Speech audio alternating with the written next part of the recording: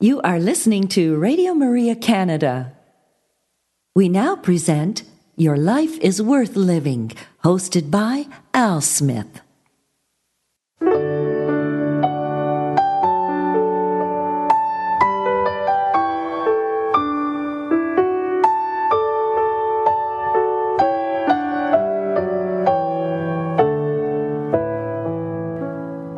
Hello, Radio Maria family, and welcome to this week's edition of Your Life is Worth Living, Reflections from the Venerable Archbishop Fulton J. Sheen. For over 50 years, Archbishop Sheen captivated audiences on both radio and television. Millions tuned in each week to hear his messages of hope and encouragement. On this week's broadcast, we will share a few of those reflections with you, and so we'd encourage you to sit back and relax and enjoy one of the greatest communicators of our time, the Venerable Archbishop Fulton J. Sheen.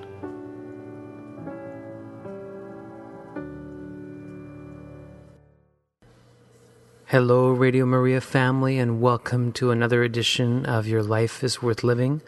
I'm your host, Al Smith, and I hope that you will be treated today by this special selection that I've chosen for you. I thought today that we would talk about the topic of prayer, and I know that prayer is near and dear to many of you. And Bishop Sheen gives a reflection on the topic of persevering prayer, and we need to be persevering in our prayer. Sometimes it seems that we need to pray for years for a certain intention, but it is worth it. Patience is a virtue. And so Bishop Sheen will enlighten us a little bit today on persevering prayer. And so before we listen to Bishop Sheen, let us pray together. In the name of the Father, and the Son, and the Holy Spirit. Amen. Hail Mary, full of grace, the Lord is with thee. Blessed art thou among women, and blessed is the fruit of thy womb, Jesus. Holy Mary, Mother of God, pray for us sinners, now and at the hour of our death. Amen. Our Lady, Seat of Wisdom, pray for us. So may I encourage you now to sit back and relax and enjoy one of the greatest communicators of our time, the Venerable Archbishop Fulton J. Sheen. The subject today is related to prayer and the spiritual life. Apropos of prayer, this actually happened to a theatrical family whom I knew in New York. A few weeks before Christmas, a friend of the family, an atheist, and also in the theater, came to visit the family, and he asked the little boy what he wanted for Christmas. I must tell you, this was in New York, not in Texas. The little boy said he wanted snow. Should I explain what snow is? And the atheist friend said, "Who's going to give you snow?" He said, "I'll ask Jesus for snow, and he will give me snow." And the atheist said, "There isn't any God. There isn't any Jesus. He can't give you snow." And the little boy said, "Just for that, I'm going to ask for snow. You wait and see. On Christmas Day, I will have snow." On Christmas morning, the atheist friend came back. The little boy was up in his pajamas, looking out of the window, his nose flattened against the pane. It was snowing outside. And he was saying, "Attaboy, Jesus, attaboy, Jesus."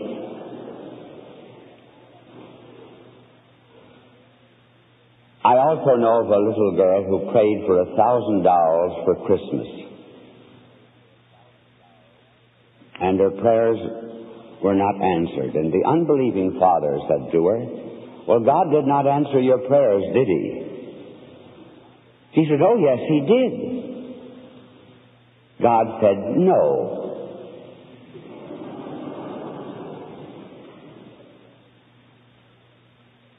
Now let us examine ourselves.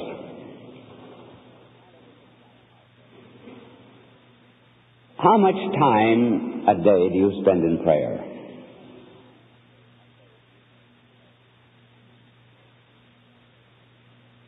Now suppose you subtract to that formal prayers.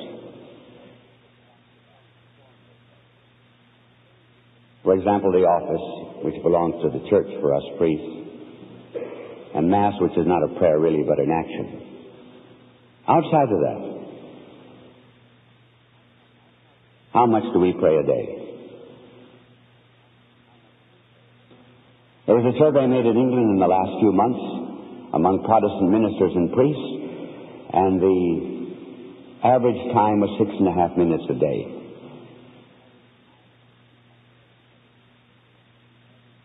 Now let me ask you a question related to that, particularly to the priests and the nuns.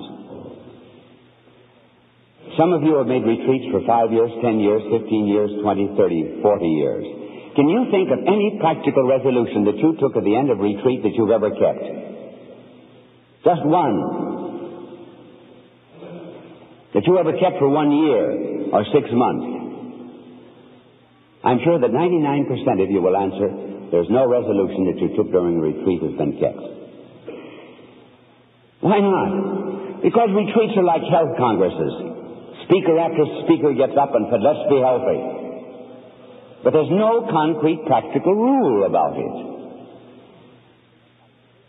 So today we're going to get down to something nitty-gritty about prayer, which is really the whole purpose of this retreat. I only give retreats for one reason, and you will find out what that is in a little while. Why is it there's so much apathy among us? Why is such a declension in the spiritual life?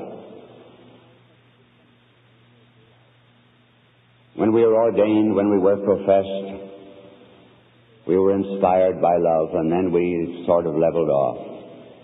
Leveled off into mediocrity, which is death. No more love, very much like a marriage. The honeymoon, and then after that, not very much of an open declaration of love. As an old New Hampshire farmer sitting on a back porch one evening said to his wife, he said, Sadie, I don't think I've told you in 32 years that I love you.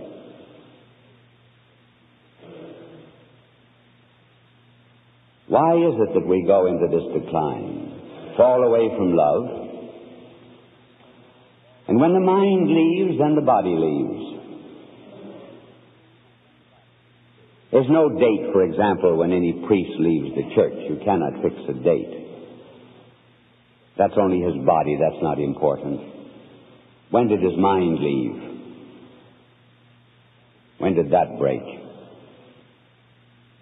That was a long time before. St. John tells us in his epistle, they left us because they did not belong to us from the beginning.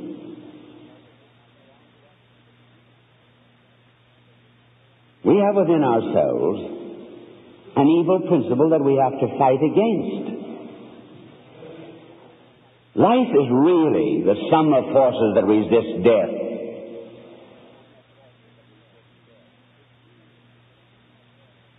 And as we give up physical exercise and the care of the body, so we give up the care of the spirit.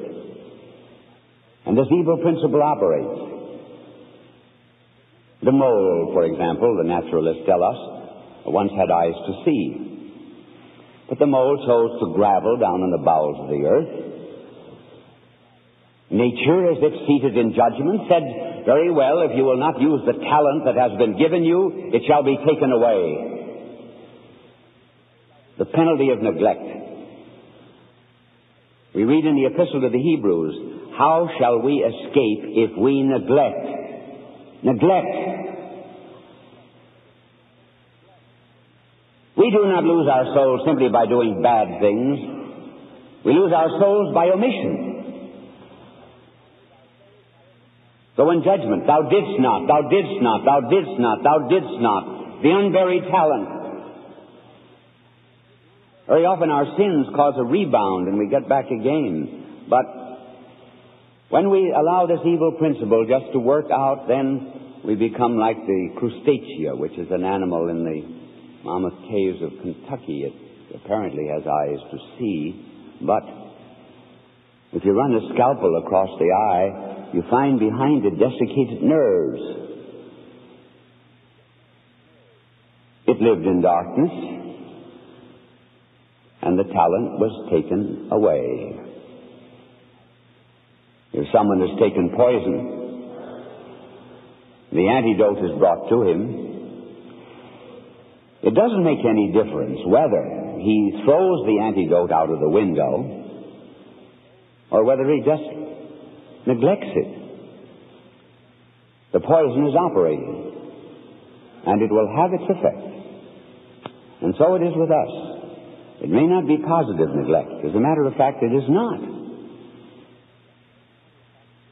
We just fall away. This is the great tragedy, I think, today. You can see people slipping.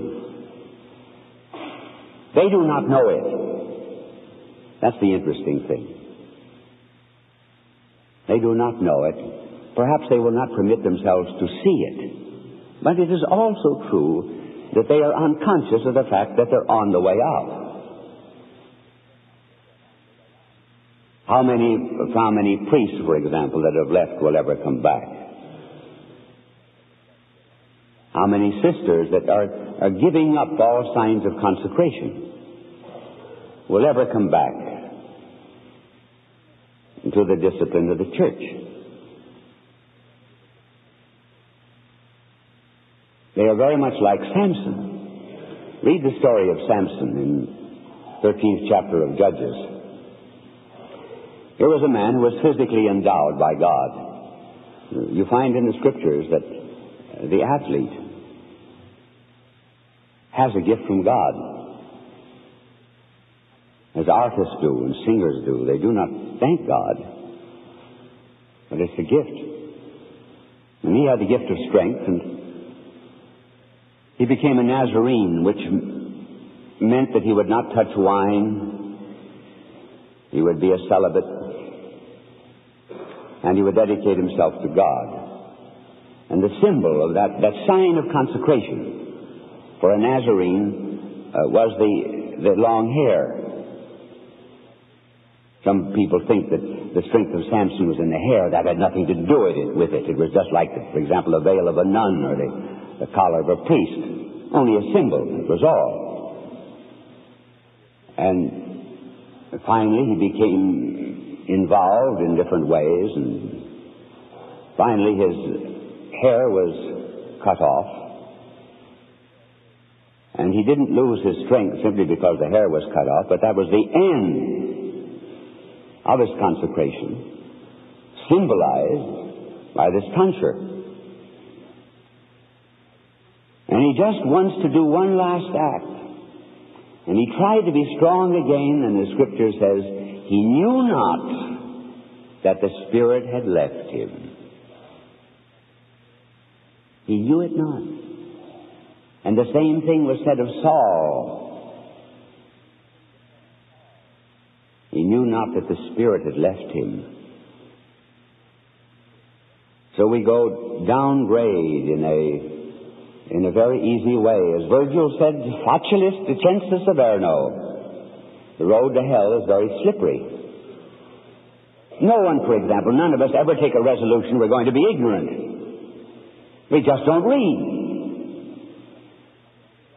None of us ever take a resolution we'll not be holy. We just do not commune with God.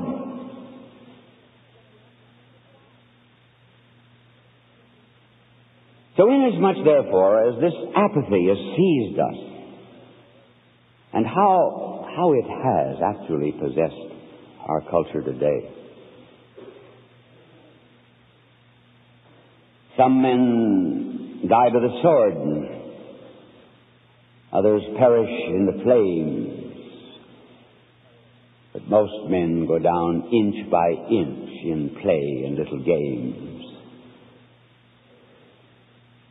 And finally, we find ourselves at the end of life without any great love. only a habit, a memory, like an anniversary. Now, what are we going to do about it? You've made retreats.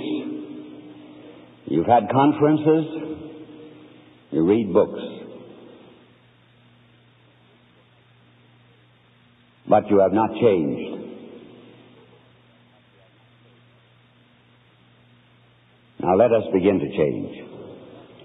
And in order to change, we're going to recommend something special.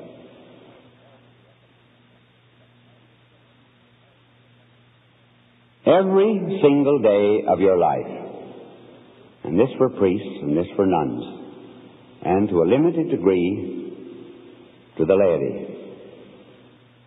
Mothers with many children, it's not possible, but you could put aside 15 minutes, but I'm not going to speak of that. You make your own application out of what I am speaking about for the priests and nuns. Every single day of your life, without exception, make one continuous holy hour before our Lord in the Blessed Sacrament. Continuous. It may not be done in 15-minute bits. I will give you the reason why later on. The Mass for the priest is not included. Could be included for the nuns and the laity. But the Mass is not included for the priest. He could begin his hour before the Mass and continue it afterwards, because the Eucharistic Mass would not be an interruption to a holy hour before the Blessed Sacrament. What is to be done during that hour? I will give some general recommendations later on. But I want to impress upon you the reasons for the holy hour. First of all, we are living in a busy, excited world. A world that is gauged to interruption, so that we have to get the news on the hour.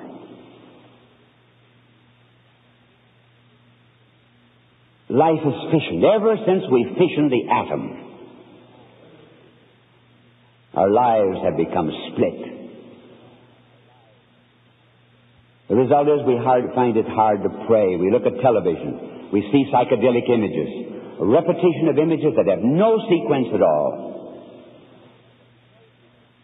The non sequitur that simply destroys human reason. We have no attention span.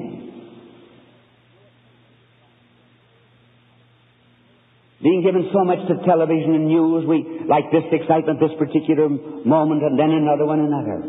But our lives are never coordinated. In fact, we're hardly in a possession of ourselves.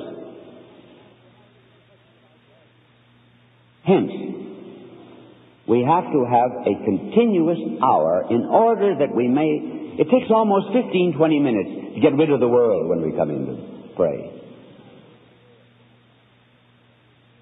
The dust of the earth is on us, the spirit of the world.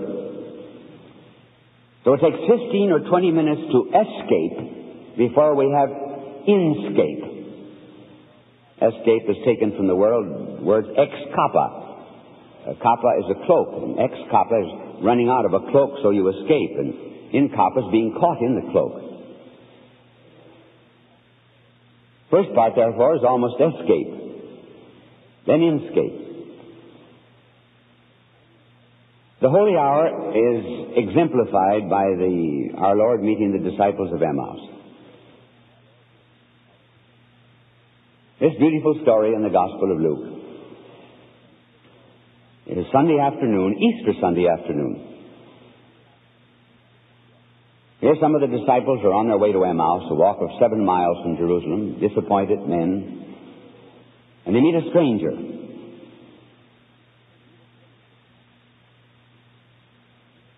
And the stranger speaks to them and says, "Why are you so glum?" 3 times in the course of that description in Luke, the word discussion is used. They were discussing, they were talking, they were debating. Talk. And our Lord said to them, why are you so glum? They say to him, are you the only one in Jerusalem who doesn't know what has happened? Haven't you read the press? Don't you ever look at TV? Don't you know the latest news? We whom he thought was the Savior of Israel. What Savior? The political Savior. When we lose the spiritual vision, we get into politics.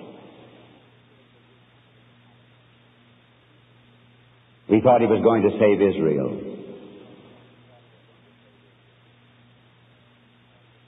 And then our blessed Lord began to unfold to them the Psalms of David, and the prophets. And then finally our Lord said to them, did you not know that the Son of Man must suffer in order to enter into his glory? Then they recognize him at the breaking of the bread, which is suggestive of the Eucharist, and then they are reluctant to let him go. Now this is prayer life. When we commit to make the holy hour, we meet a stranger. It's hard. The world is with us. We have the news of the world. All discussions are on our back. And then after a while, we pick up our scriptures. We cannot meditate without scriptures. Cannot.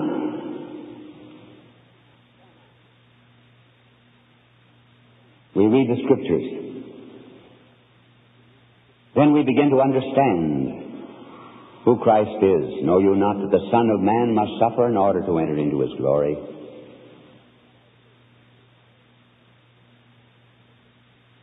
And then he's revealed to us Eucharistically, and we are reluctant finally to let him go. In making the continuous holy hour, therefore, do not think you can come in without any preparation, without any book, and spend an hour. The hour will bore you. You go to food for table. You go to the table for food, rather, and you have to have something to nourish you.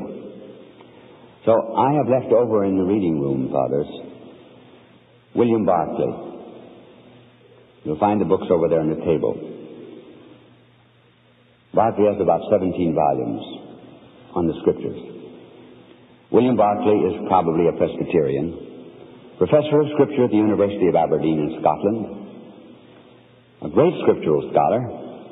He knows Hebrew, he knows Latin, he knows Greek, he knows history, and he has the Spirit of Christ. And he will take a syncope or a few verses out of scripture, say 5 lines, 10 lines, and then give a commentary on it. And there's always spiritual content. You read other scriptural commentators, you cut the page and ink comes out, not blood. So when you come in to make the holy hour, bring in Barclay. Last week ago today, I was talking in Palm Beach. And I went into the church before Mass to make the holy hour, and some priest tapped me on the shoulder, and he said, if you don't have a Barclay, here's one. He had carried it with him from Philadelphia. Now do not say to me, he's not Catholic. Listen, these men know Scripture better than we do. The Catholic didn't put in that communion rail. Some atheists put in those windows. Some Presbyterian plastered those walls, but we're using this as a house of God. Find maybe something in it that maybe offends pious ears. But we have some books, too, which offend pious ears. They have no monopoly on them, believe me, today. But I would recommend to you getting Barclay. 2 volumes of Matthew, 1 of Mark, 1 of Luke, and 2 of John, and then all the rest. You would have an excellent commentary. Believe me, your congregation would say, ooh, my, what a preacher. Where did he get his notes? From Bishop Sheen? Did he take his lectures down on tape? No. You found them out yourself in meditation. Believe me, when you spend an hour here meditating on the gospel, of the following Sunday, and do that for 4 or 5 days a week. When you get up, you're full of love and full of spirit. Then you can preach. You've got power. So this is the first reason for a holy hour. You need continuity of prayer. A second reason for the holy hour, intercession. We are all united to Christ the priest victim, religious and laity alike. And we have the burden of the world on us. We therefore have to intercede for the world and for sinners. When we put on a chasuble for Mass, there are 600, 800 million Chinese hanging onto that chasuble. All the communists of the world are at the end of our stole. The sick in our parish, those who ask us to pray, and we intercede for them. That's the second reason. The third reason, and the most important of all,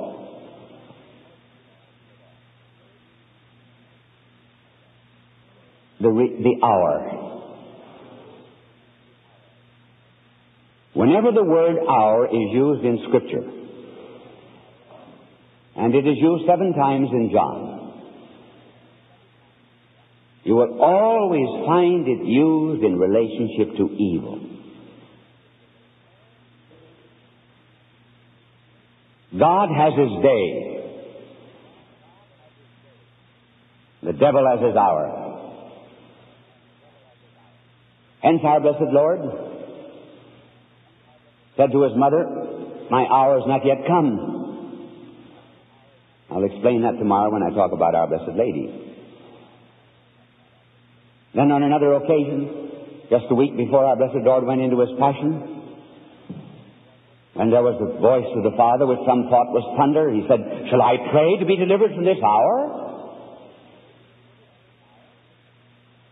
When Judas came to betray him, he said, "This is your hour. And all you can do is turn out the lights of the world." Hour always means evil. When our blessed Lord, 12 years of age, was in the temple, he said he was about the things of his Father's house, his Father's business. He was under the Father's will until the hour came. When the hour came, he was under man's will.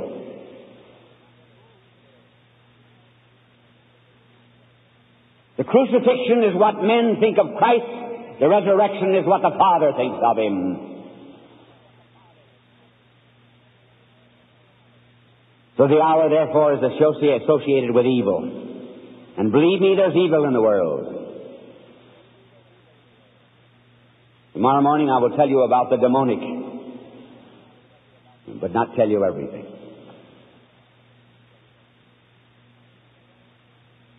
So we are the Lord. We've got to make reparation for the evil of the world. The demonic in the church, the demonic outside of the church.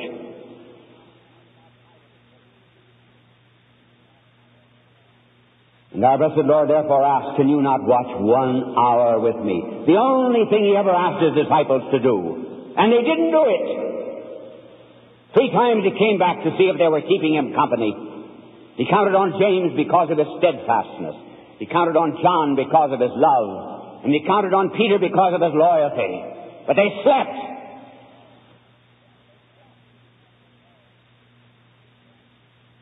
So he's saying to us, "Can you not watch 1 hour with me?"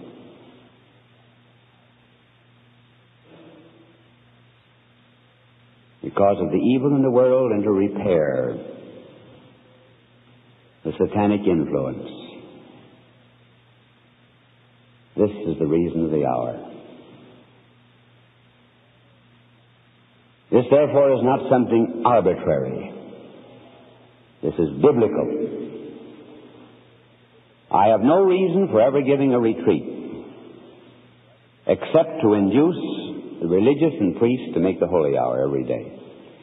And if you do not take this resolution to make the holy hour, then this retreat is a failure.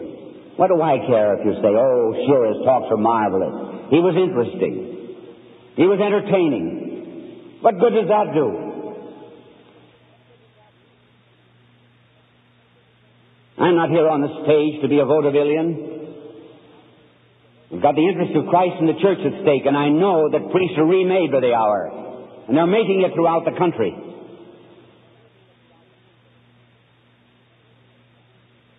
And if during the holy hour we prayed for those brethren of ours that are about to leave and have left, maybe some of them would come back. If the religious restored it, then we wouldn't have so many nuns, for example, that want to be identified with the world.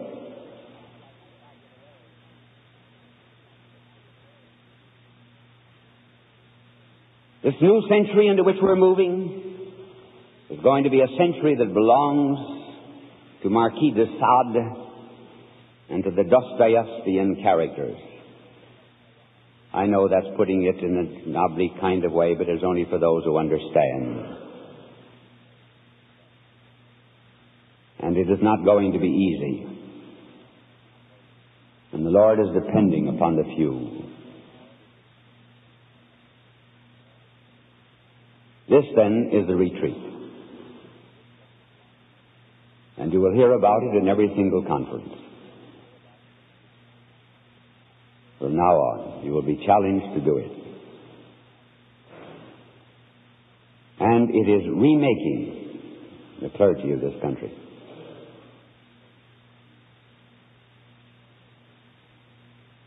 For many of them are doing it.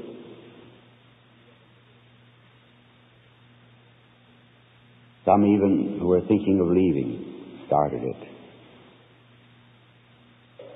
And then they received the additional grace. So in conclusion,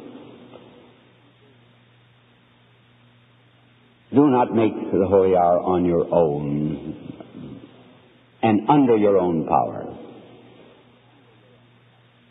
Use spiritual literature and not just pious books about virtue. For example, a book on how to be humble.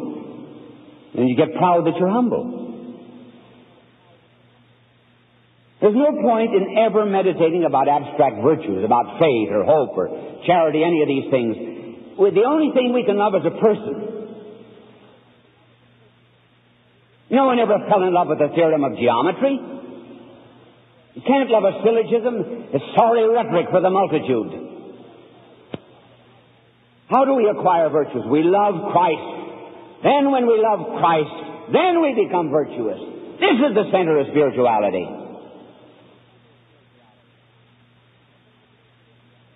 If we began to preaching from our pulpits instead of sociology, politics, and the cheap things of the world, and our people in turn would be reformed.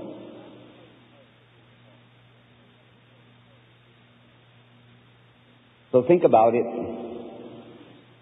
for it is a challenge. And it's hard sometimes. About the only time it's hard, really, is when you're on vacation. The less you have to do, the harder it is, because then you put it off. If you were kept very busy, then you know you have to get it in very early. Well, you say, I'm very busy, and I don't have time. Well, you have to get up an hour earlier, that's all. Then you get used to that. Then it becomes so automatic you hardly ever think of the hour. They will not all be good. I've been so tired sometimes I had to walk up and down the church for an hour to keep awake. But even so, we're dogs outside of the Master's door. If He calls us, we're there. There are not 5 days a year that I can sleep in the daytime. I remember one of them very well. I was on my way to Lourdes from Belgium, and I had 2 hours in Paris to make the holy hour, and I went to the church of Saint Roch at 2 o'clock. And I was tired, and I sat down. And I woke up at 3, right on the dot. And I said to the good Lord, did I make a holy hour? And my angel said, well, that's the way the apostles made their first one. We'll take it. So the point is never to skip it. Never, never, never.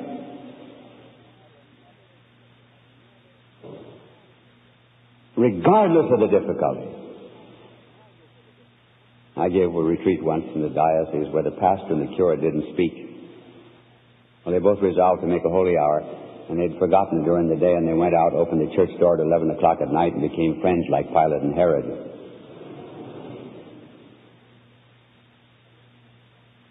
But it can be done. And to say that we're busy is the poorest excuse that we can give. Because think of the time that we waste. The secret of getting things done is to know what to leave undone.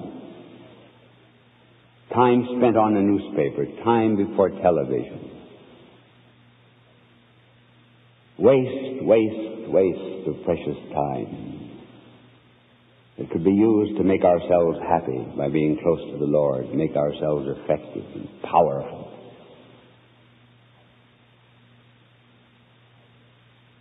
Now I say it is possible to do it. I have not missed a holy hour in 53 years. Every single day. So it can be done. I'm not saying they're perfect. Many of them were imperfect, but at any rate, I heard the blessed Lord saying, "Can you not watch an hour?" And remember when he went into the garden, Scripture says he went a little farther. That's what we priests and religious have to do. We've got to go a little farther. Every single day of my life, I pray to the good Lord that I will drop dead before the Blessed Sacrament on some Saturday or some feast of Our Lady. I do not know whether, and at 80, I do not know whether the good Lord will answer my prayer. But believe me, after all the hours that I have made, if he doesn't answer my prayer, he's going to be mighty embarrassed when he meets me.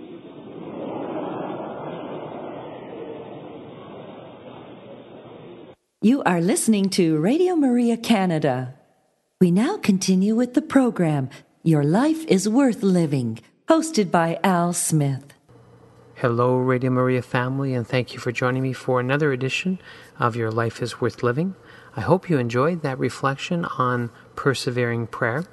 And so I thought I would just share with you from the archives another presentation, and this one is entitled, The Problem with the Church Today. Please enjoy.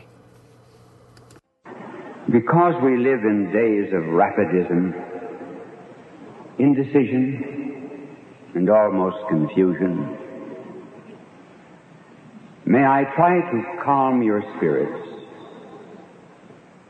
by presenting to you the problem of the church today.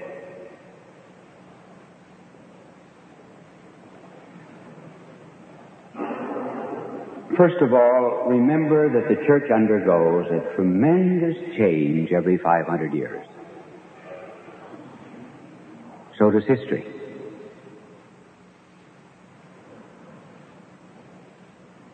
Go back to the first 500-year period, and you have the aftermath of the fall of Rome. The church was then so upset that Jerome in the cave of Bethlehem thought the end of the world had come. St. Augustine spent 18 years writing The City of God, trying to explain the fall of Rome. In fact, he talked about Rome so much that as he journeyed about northern Africa, the people said, "Si taceat de Roma." Oh, if you would only shut up about Rome. Then we come to the second 500-year period, the Muslim invasion. The Muslims came, first of all, to within 120 miles of Poitiers, and then later on swung the crescent up to the very gates of Vienna. Along with that, there was the Eastern Schism. The Eastern Schism begun by Photius and Micah Ceriolarius. And they break away the Eastern Church, even to this hour. In the third period,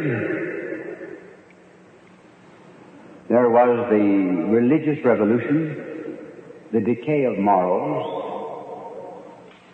the decline of religion, far worse than today. There was need of a reformation. Reformers very often reform the wrong thing.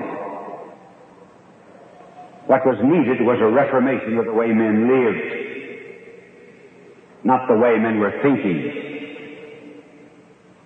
There was nothing wrong with the faith. There was something wrong with morals. And now we are living in the fourth period. And the church today is undergoing change principally because, as we shall show in a moment, of the impact of the world upon us. In each of these periods, the church had great errors or heresies to meet. In the first 500 years, the church always was battling with what we have called Christological heresies. Namely, how many intellects did Christ have? How many wills? How many persons? How many natures? This was the struggle, with Arianism, of course, creating the greatest disturbance of all. Then in the second 500-year period, the difficulty that we had to face was not with the historical Christ, but it was rather with the head of the mystical body. So the Eastern churches broke with the head. In the third 500-year period, our difficulty was not with the head, it was with the body. So the church split up into many sects. First period, the historical Christ. Second period, the head of the mystical body, the Holy Father. Third period, the body itself. Our times, what? The world. Our environment. The impact of science, technology, eroticism, and the spirit of the modern world that God is dead. It is really the easiest of any of the enemies we've had. And it is a tragedy that so many succumb.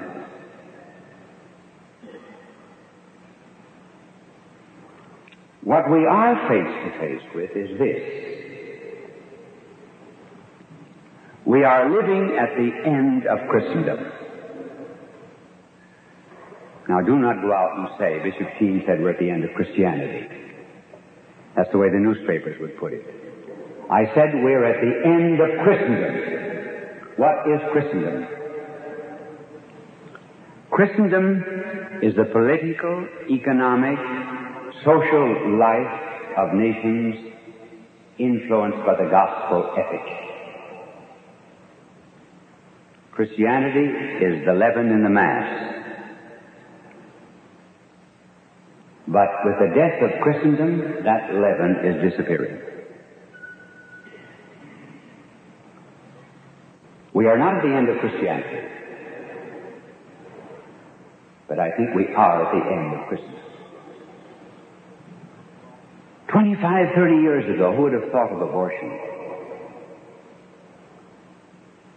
40 years ago, a divorced woman came into St. Thomas's Church, Episcopal Church in New York City, and the whole congregation turned their backs to the divorced woman. The decline of morals, public decency. This means that Christianity today is not the leaven. We will not have time to say what we should be and what we sometimes fail to recognize because worldliness has too much gotten hold of us. We are really a separated people. And that's the meaning of ecclesia. Ecclesia, being called out. We are not of the world. But today we say we are of the world. So we're contributing to a great extent. Now, what are some of the consequences of this change in this fourth period? First of all, we have become apathetic. There are no fires. We've become very broad-minded, indifferent. Studdert Kennedy wrote a poem once comparing Christ coming to Golgotha and coming to the modern city of Birmingham in England. He said, when Jesus came to Golgotha, they nailed him on a tree. They crowned him with a crown of thorns. Red were his wounds and deep.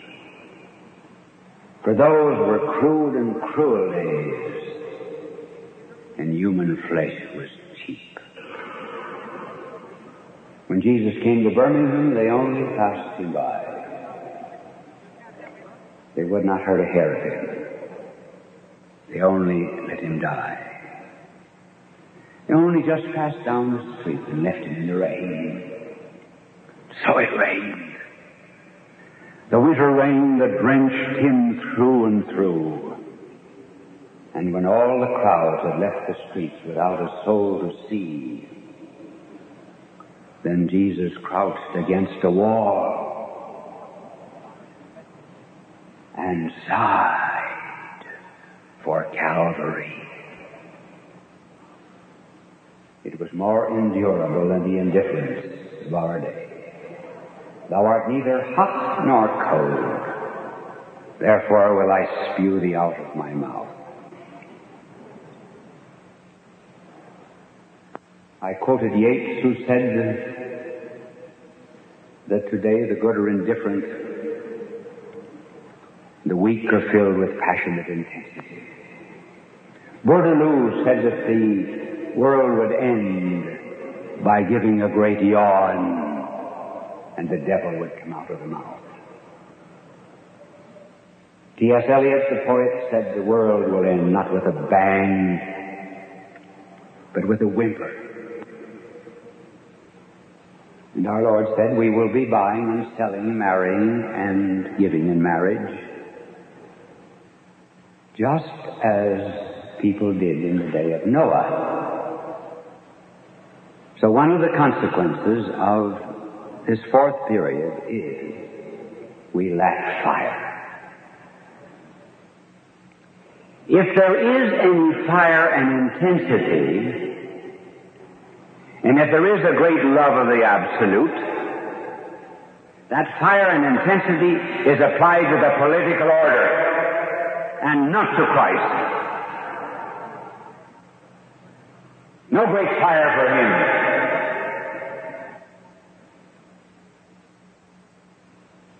But any political, economic subject.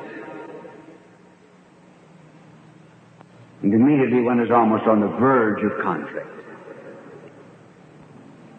That's the first consequence. A second consequence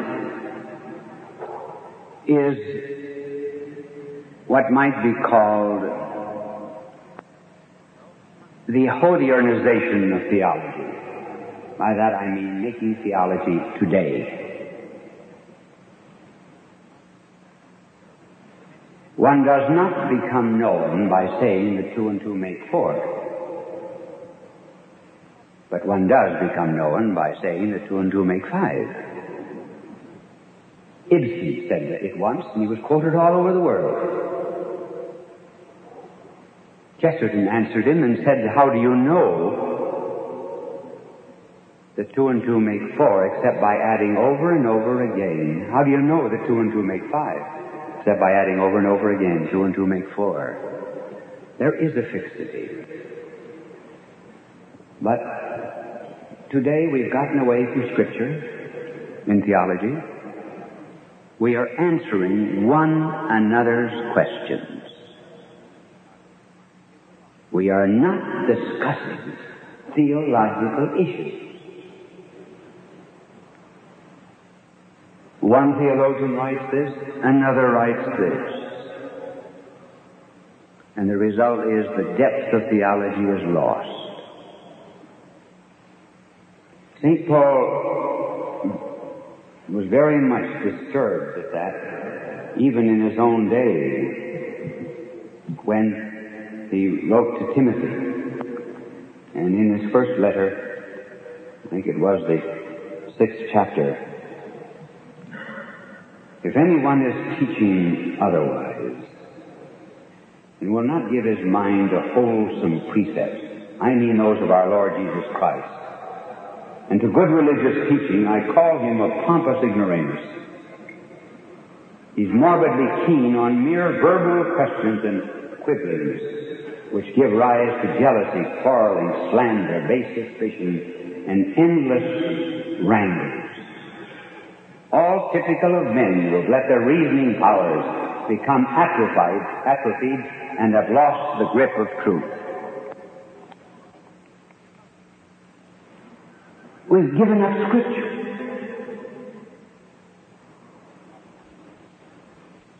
Believe me, there are three things that are absolutely necessary in a well-developed Christian life. An alarm clock to get you up for the holy hour, the Eucharist to keep your faith, and the Bible to make you learn it. If you notice how very little of Scripture is quoted today. So this is another effect. But it is only a certain type of theologian. It would be quite wrong to condemn all. And the third effect of this modern crisis is the decay of the science of catechetics. As I told you before, we start with the community. Marxism has finally influenced us. The primacy of the mass. I mean the group, the community. The assumption that if we know Christian doctrine, that we will be Christians. Our blessed Lord never said, if you know my truth, you will do my will. But he did say, if you do my will, you will know my truth. Believe me, obedience is the condition of knowing science. No scientist ever dictates to nature. He lets nature talk to him. So it's the training of the will that we have to develop in our theology. The reintroduction into catechetics of a bit of discipline and order and law. That for our contemporary time. Now, how are we to feel about it? When we say we're at the end of Christendom? When we bemoan indifference, the decay of theology and catechetics, are we to be sad? No. These are great and wonderful days in which to be alive. Wonderful. 40 years ago it was easy to be a Christian. The very air we breathed was inspired by the Christian ethic. We could walk safely on our streets, not troubled by dishonesty in the merchant world. Marriages were rather solid.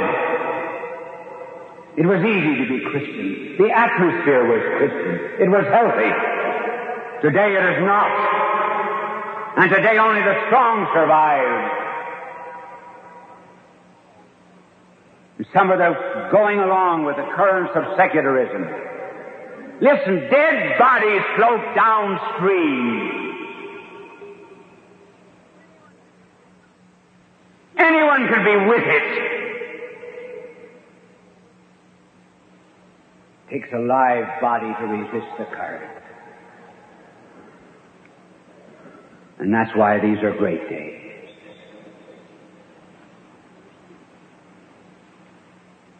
And who are the strongest in the church? Not the priests, though America has a very good priesthood. Not the sisters. They are fairly good, but they've been more infected with secularism than the priests. Who? The laity. The laity is the hope of the church. It always has been in every great crisis. The greatest crisis the church ever faced was Arianism. Arianism, very simply, was the notion that Christ is nothing but a good man. When the hypostatic union was defined in 325, there immediately began to be a number of bishops and priests who became Arian. As a matter of fact, most of the bishops of Spain and Portugal and France and Germany became at least semi-Arian. They were not sure that Christ was God. Maybe he was just a man. There were 10 provincial councils that were held in the church up from that time until the year 385. And every one of those provincial councils became Arian or semi-Arian. Never before was the church so near a collapse. The big council of Constantinople was held in 385. The laity gathered for it. And every bishop that came in, they gave him a painting of Our Lady. And they said to the bishop, "You have been discussing the question of whether or not Christ is just a perfect man. We will tell you who the perfect creature is. It's Mary." You have been listening to Your Life is Worth Living, hosted by Al Smith, here on Radio Maria Canada. Hello, Radio Maria family, and thank you for joining me for another reflection-filled show with the Venerable Archbishop Fulton J. Sheen. We hope you come back next week, and until that time, may the Lord bless you and keep you. May the Lord let his face shine upon you and be gracious to you. May the Lord look upon you kindly and bring you peace. You have been listening to Your Life is Worth Living, hosted by Al Smith, here on Radio Maria Canada.